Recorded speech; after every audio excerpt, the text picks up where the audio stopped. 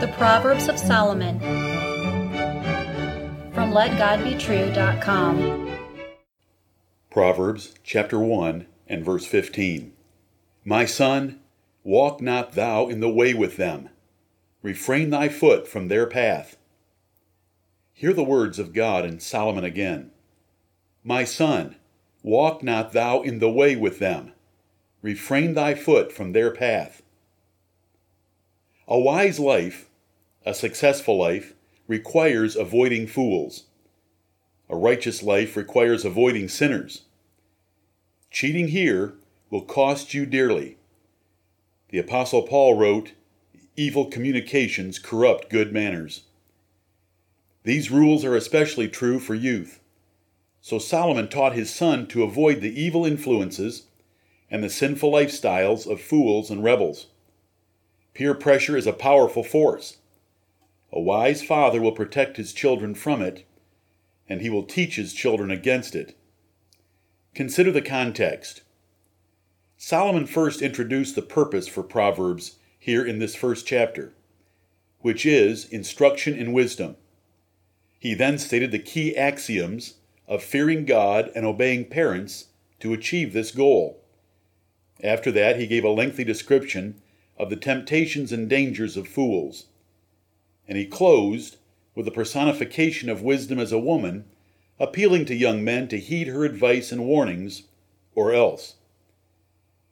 The section for the proverb before you begins, My son, if sinners entice thee, consent thou not. It is not truly if sinners will entice a young man, but rather when. They will solicit him. They will offer advantages if he will join them. But the consequences will be fatal to his desire and need to be wise and successful. Solomon said, My son, consent thou not. Fools always seek others to join in their wickedness. Whores entice men to enjoy illicit sexual pleasures. A wise young man will reject both. He will keep friendships only with good and righteous men, knowing the judgment that is certain to come on the wicked. God wants Christians to be separated people. The reason is simple. The world hates God, truth, wisdom, and Bible righteousness. Take a strong Bible stand on any subject, and you will soon know this by experience. God, their Father, wants His people to love only Him and live only for Him. The world will do anything it can to keep you from this objective. Friendship with the world is enmity with God. James 4:4. There is grave danger you are or will be received. You either think you can survive a few worldly friendships, or you will not examine your life to see where you are allowing the world to entice you. Paul wrote forcefully in 1 Corinthians 15:33, Be not deceived. Evil communications corrupt good manners. You will be corrupted, or more likely, if you are deceived, you already are.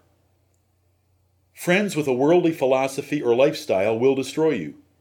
They will influence you to reject a holy God, to believe you are a product of evolution, that religious formalities are sufficient, that love makes everything acceptable, that you should follow your own heart, that you should accept those differing from you, that no one has all the truth, that confidence in a position is arrogant and divisive, or that God does not mind your sins.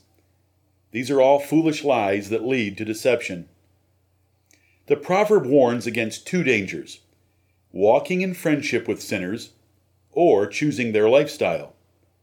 In order to learn wisdom and follow righteousness, you must first avoid friendly relationships with compromisers, fools, or sinners.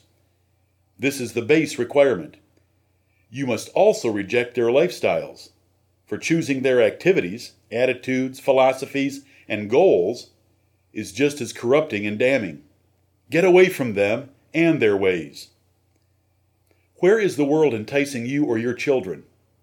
Here are a few tools or institutions that the world uses to corrupt your love of God and righteousness. Television and movies, music, public schools, contemporary churches, workmates, public opinion, friendly neighbors, bestseller books, lifestyles of the rich and famous, retail advertising, and fashion trends. How is the world enticing you or your children? Here are its top arguments to convince you that worldly friendships are acceptable. They won't really hurt you. They are such nice people.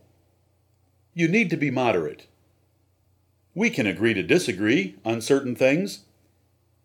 I need them for professional success. I need them for social success. Limiting myself to church friends is too restrictive. It is the only way I can win them to the truth. They are better than many others. And God loves us all equally, just as we are. These are 10 lies to destroy you. If wisdom and success are important, then you must avoid foolish persons, for they will destroy you. This is not an option. This is a commandment. How far should you get away? Solomon wrote in chapter 4, verses 14 and 15, "Enter not into the path of the wicked, and go not in the way of evil men. Avoid it. Pass not by it. Turn from it, and pass away." If wisdom and success are dear to you, then you must associate with wise and successful persons. Who are these people? They are good men by God's definitions, that fear Him and live wise and holy lives. Such friends can provide invaluable counsel and correction when you need them. They will help you toward wisdom and righteousness, not away from it like worldly friends. This proverb also applies to religious associations. You must mark and avoid anyone differing with Paul's gospel, Romans 16, and you may justifiably curse any that preach a different gospel, Galatians 1. You are to withdraw from those that violate his apostolic tradition, and you are to turn away from contemporary Christians. Great religious compromise is here in the world.